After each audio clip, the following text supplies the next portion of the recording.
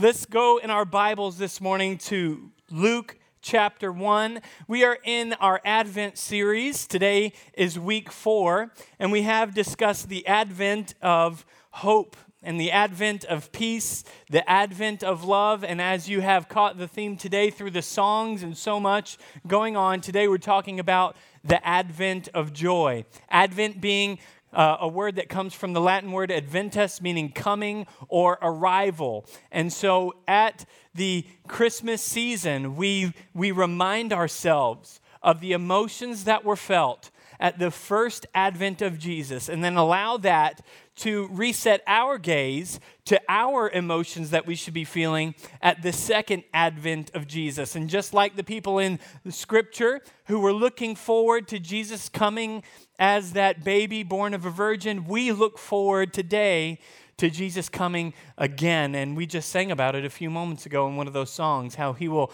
come again and we will go with him in the clouds. Luke chapter 1, verse 39, we're going to read, "In those days, Mary arose and went with haste into the hill country to a town in Judah. And she entered the house of Zechariah and greeted Elizabeth." Elizabeth was Mary's cousin. "And when Elizabeth heard the greeting of Mary, the baby leaped in her womb, and Elizabeth was filled with the Holy Spirit. And she exclaimed with a loud cry, 'Blessed are you among women, and blessed is the fruit of your womb. And why is this granted to me, that the mother of my Lord should come to me? For behold, when the sound of your greeting came to my ears, the baby in my womb leaped for joy.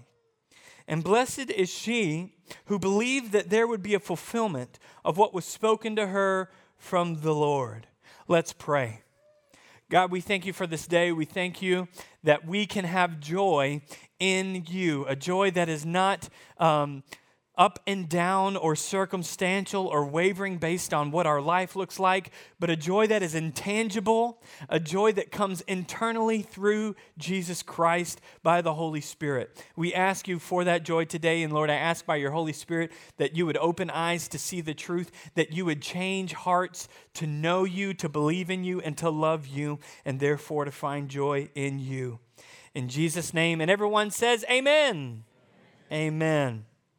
See, Christmas is a season that is commonly known as a season of joy. That's why if you go shopping right now, no matter what store you go to, you're going to see t-shirts and sweaters and mugs and pictures that have that 3-letter word on it, that word joy. The question is, where does joy come from? All right, so here's my poll from the kids. One more time, if you have an idea of where you think joy comes from, and parents, I recognize this is a little bit of a gamble. Kids, if you think you know where joy comes from, go ahead and let me hear it right now. Any kids know where joy comes from? Oh, we got a home run right away. What was that? Jesus. That's right. Now, that's the good, awesome, true answer. But in our season right now, a lot of people try to find joy, try to make joy in things other than Jesus. And we have a lot of things in this season right now that try and teach us what joy should be about rather than Jesus. And we have a lot of feelings, deep happiness that pretends to be joy in these other things. The thing about, we need to recognize the difference between happiness and joy, because even though they're relative, they're not the same. See, happiness comes and goes based upon what's happening in our life. I remember, kids, when I was 5 years old, opening a present. Now, I'm going to ask you one more time for a little bit of feedback. Kids, get ready to yell it out really loud. Let me hear you. What is the greatest present that you ever opened on Christmas morning? I'm going to give you, no holding back. A puppy. I didn't hear that one. What was that? I don't even know what that is, but it sounds awesome. All right, we got puppy and Lego Bugatti. I don't know. What else? Anybody have anything else that was your favorite present you ever opened on Christmas morning? Legos, come on. All right, we got the strong corner over here. Legos, I can feel you, man. I love Legos. Yeah. Okay, so I remember when I was 5 years old, Christmas morning, myself and my two older brothers waiting, looking at those presents under the tree. And I remember we had all sorts of presents and we opened them up and we were excited about all of them. But there was that one present under the tree that you knew was a little different, right? That one present that you're a little bit more excited about, that one present that also your parents tend to stave off to the very end to let you open. My brothers and I sit down. It's got all three of our names on it. We're excited because we have suspicions on what this present could be. And they say, all right, go ahead and open it. And like rabid dogs, we take the paper off of this box. The first peel reveals the red letters Nintendo.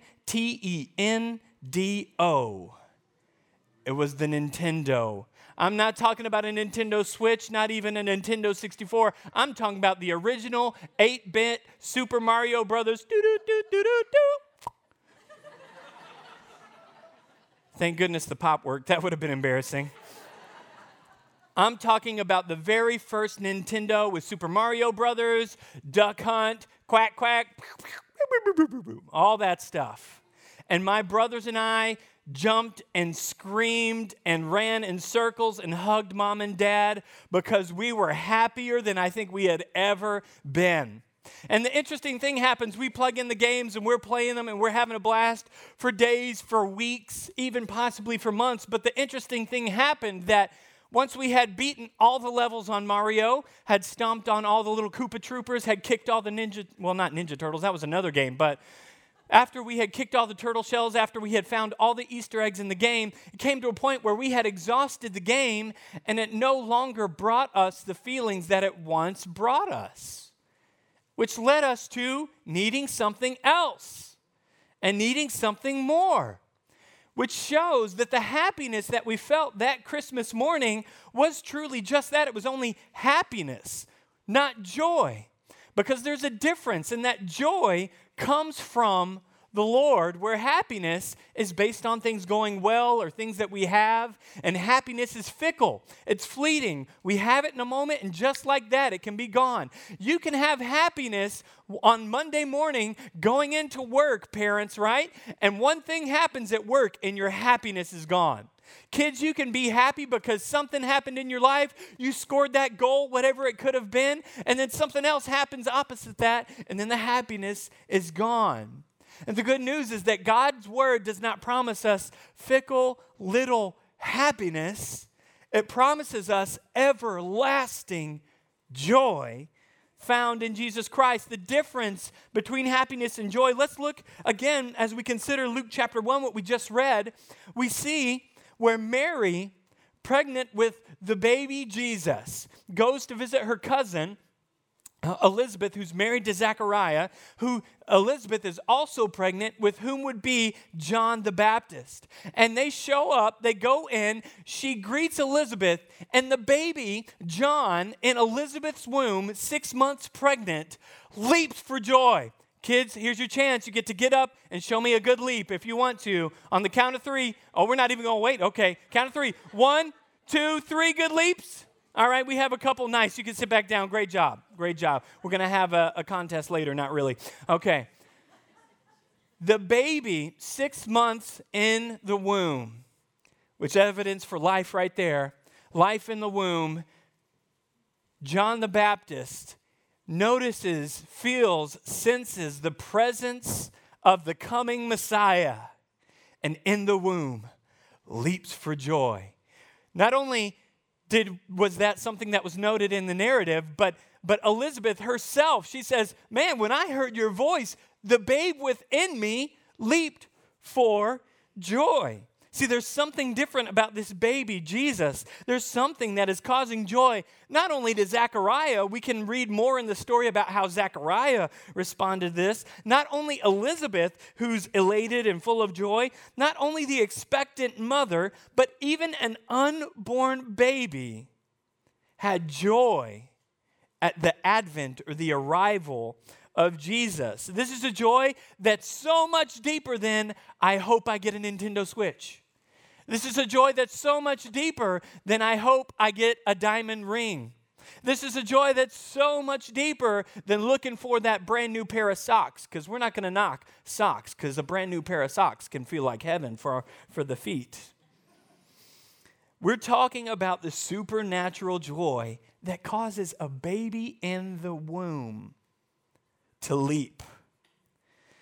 See, this is so different than the happiness that comes and goes with our circumstances. If what we're looking for in this joy is in our bank account, again, is in our government being built right, if it's in our circumstances, if it's in our health, if it's in all these different things in our lives, then when those circumstances change, and our happiness comes and goes. But joy is so much different. Let's look at Romans chapter 15. The Apostle Paul, writing to the church in Rome, says something powerful in verse 13. He says this, "May the God of hope fill you with all joy and peace in believing, so that by the power of the Holy Spirit you may abound in hope." See, we see that there is a connection between your joy and your believing. There's a connection between your joy and what you believe. Let's read that verse again. "May the God of hope fill you with all joy and peace in believing." So in our believing, there is the fruit of joy and peace from this God of hope. And he goes on to say, so that by the power of the Holy Spirit, you may abound in hope. So if you're going to have joy in your life, not happiness, but joy, which is deeper, joy that cannot be touched by good times or bad times in your life, if you're going to have a joy that cannot be taken away from you, that joy is connected to what you believe about Jesus, and then that belief leading to the Holy Spirit coming in and anchoring your joy and your hope in Jesus. See, what do we believe about Jesus? What is true about him? What do you absolutely believe about Christ?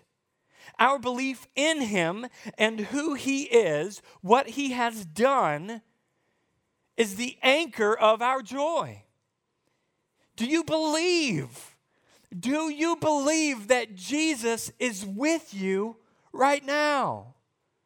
Those of you who are in suffering, I recognize Christmas is not a season of joy for everyone. I recognize there are people who today are going to be going through their very first holiday season without that special loved one, with that empty seat at the table. And so where there should be feelings of joy, there are feelings of pain, feelings of sorrow and grief. Often in times there are people who are wrestling with loneliness in this season.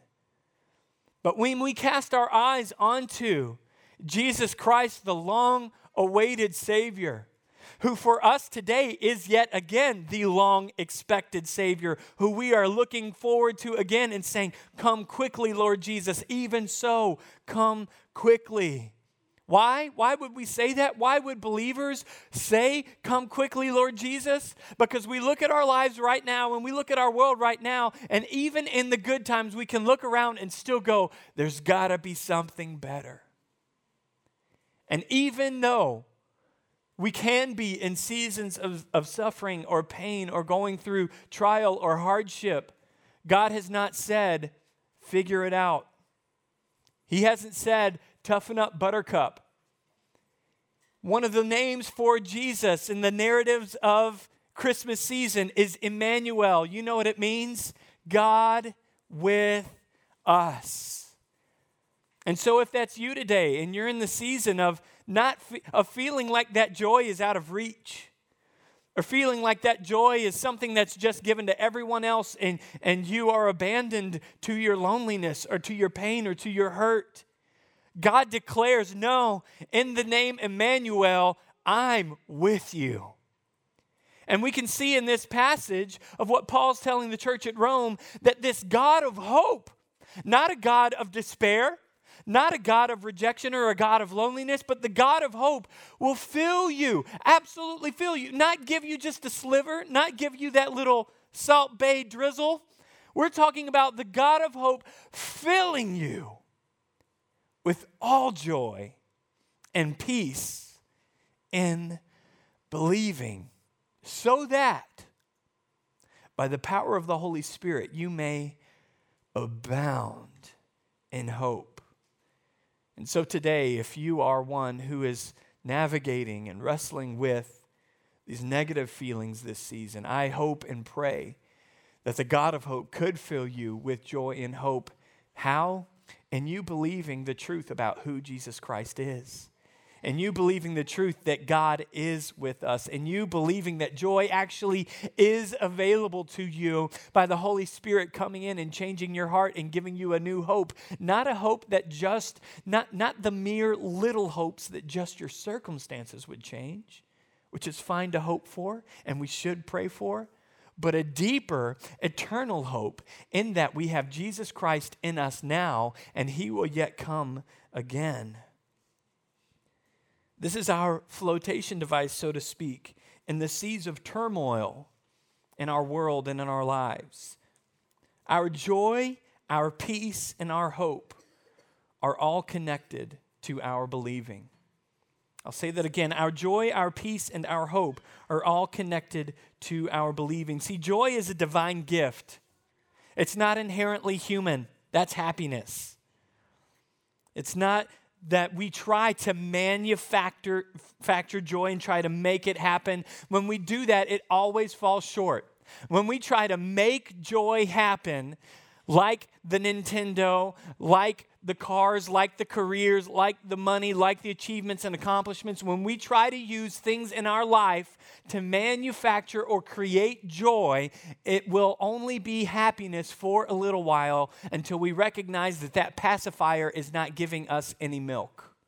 And the hunger will still remain until we spit those pacifiers out and acknowledge them for what they are and recognize that we were designed to be satisfied by Christ and Christ alone. Those things cannot sustain our joy. It's wholly outside of ourselves, whereas happiness is so fickle. Joy is a gift from God that comes from believing the truth, which leads to joy and peace and an ever-present indwelling of hope through the Holy Spirit. When we believe the truth about God, as is dictated from the Word of God, then we are filled with the Spirit of God, and we have everlasting joy, where we could be like Paul and the other apostles who could be stoned and shipwrecked and beaten with rods and go through whatever we might experience in our lives and still rejoice always.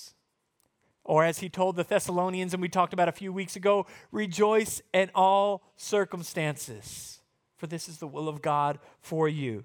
See, I'm not interested in just giving you little spiritual pick-me-ups. I'm not interested in Sunday service being one more dose for you of a spiritual pick-me-up encouragement that you leave and then Monday comes and you're going, oh, I wish I felt like I did at church again.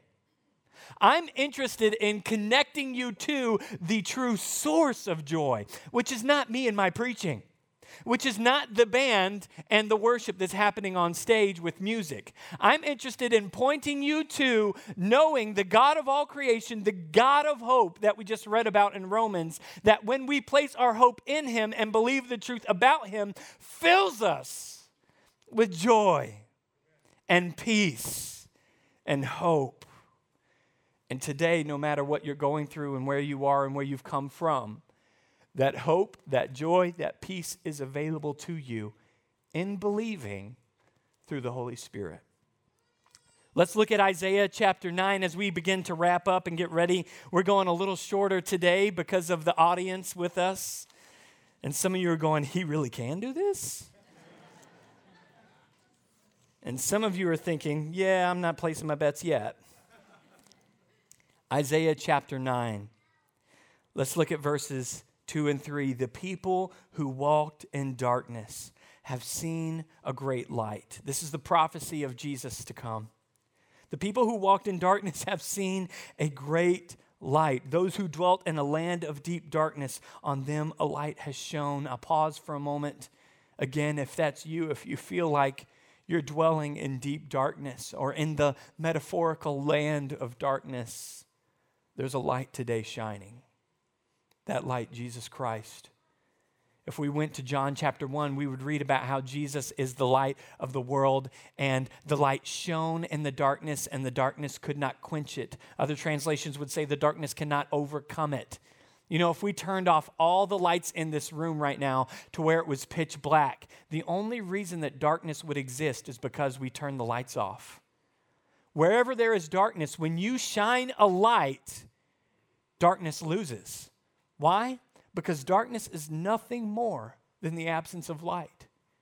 Darkness is nothing more than the absence of light. And when we bring the light of Jesus into darkness, the darkness cannot overcome it.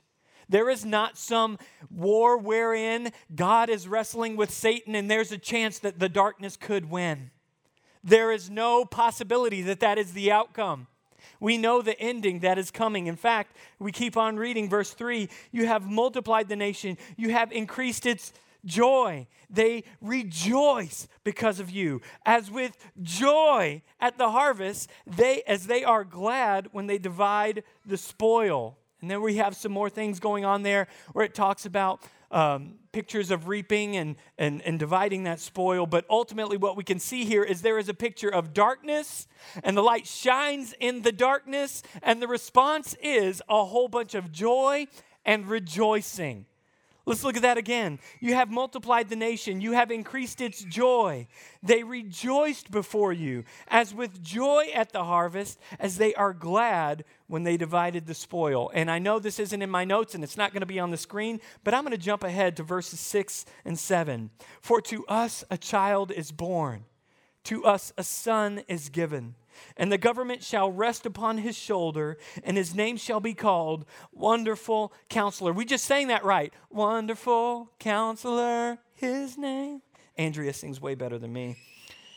Everlasting Father, Prince of Peace. Of the increase of his government and of peace, there will be no end. No matter what we see in the governments of the world, the ones that rise and fall, no matter what happens to America, of the reign of his kingdom and of his peace, there will be no end. And now, we look forward to that day. And how many of you guys have ever gone to your grandma's house for Christmas, and you walk in the door, and all of a sudden you are greeted with the aroma, that smell of what grandma has been preparing? You know what I'm talking about? You walk in the door, and that smell hits your nose, and you're going, oh boy, it's on. And what happens, sometimes, I remember growing up, getting to my grandma's house, opening the door, and my grandma made a spread that was, just unreal. I'm talking about every countertop, every table, getting out 3 other tables just to put out the food that she prepared. This took hours and hours and hours of preparation. She started the day before getting stuff ready. And walking in and smelling that, even though I got there early and I knew with my parents we weren't going to eat for a few hours, I would smell that and I would begin hungering and longing for what I knew I was about to enjoy. Grandma's homemade from scratch chicken and dumplings. Praise the Lord. I knew I was going to be enjoying Nanny Maris's homemade from scratch, no box, nothing in her house, chocolate cake. I knew I was going to be enjoying all of the wonderful things that Nanny was preparing for me, but I had to wait until it was ready. Otherwise, it wasn't going to taste right. Otherwise, it wasn't going to settle right. And Christmas is the season where through Advent, we are smelling what we know is coming. Our long-expected Jesus.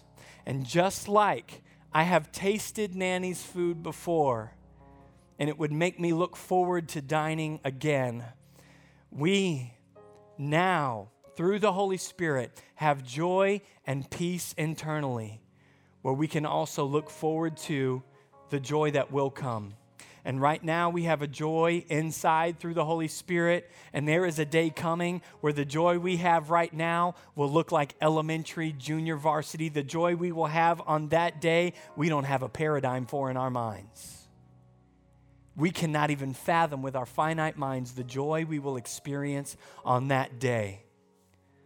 So this Advent, let us think, let us smell, let us remember the hope, the joy, the peace, the love that was longed for and manifest in Jesus, to where we too today smell what the Father is preparing in the marriage feast of the Lamb, that we will one day sit in the presence of God and enjoy the glory of the fullness of the glory of God face to face with the Savior of mankind, where the doses of joy that we have experienced in this world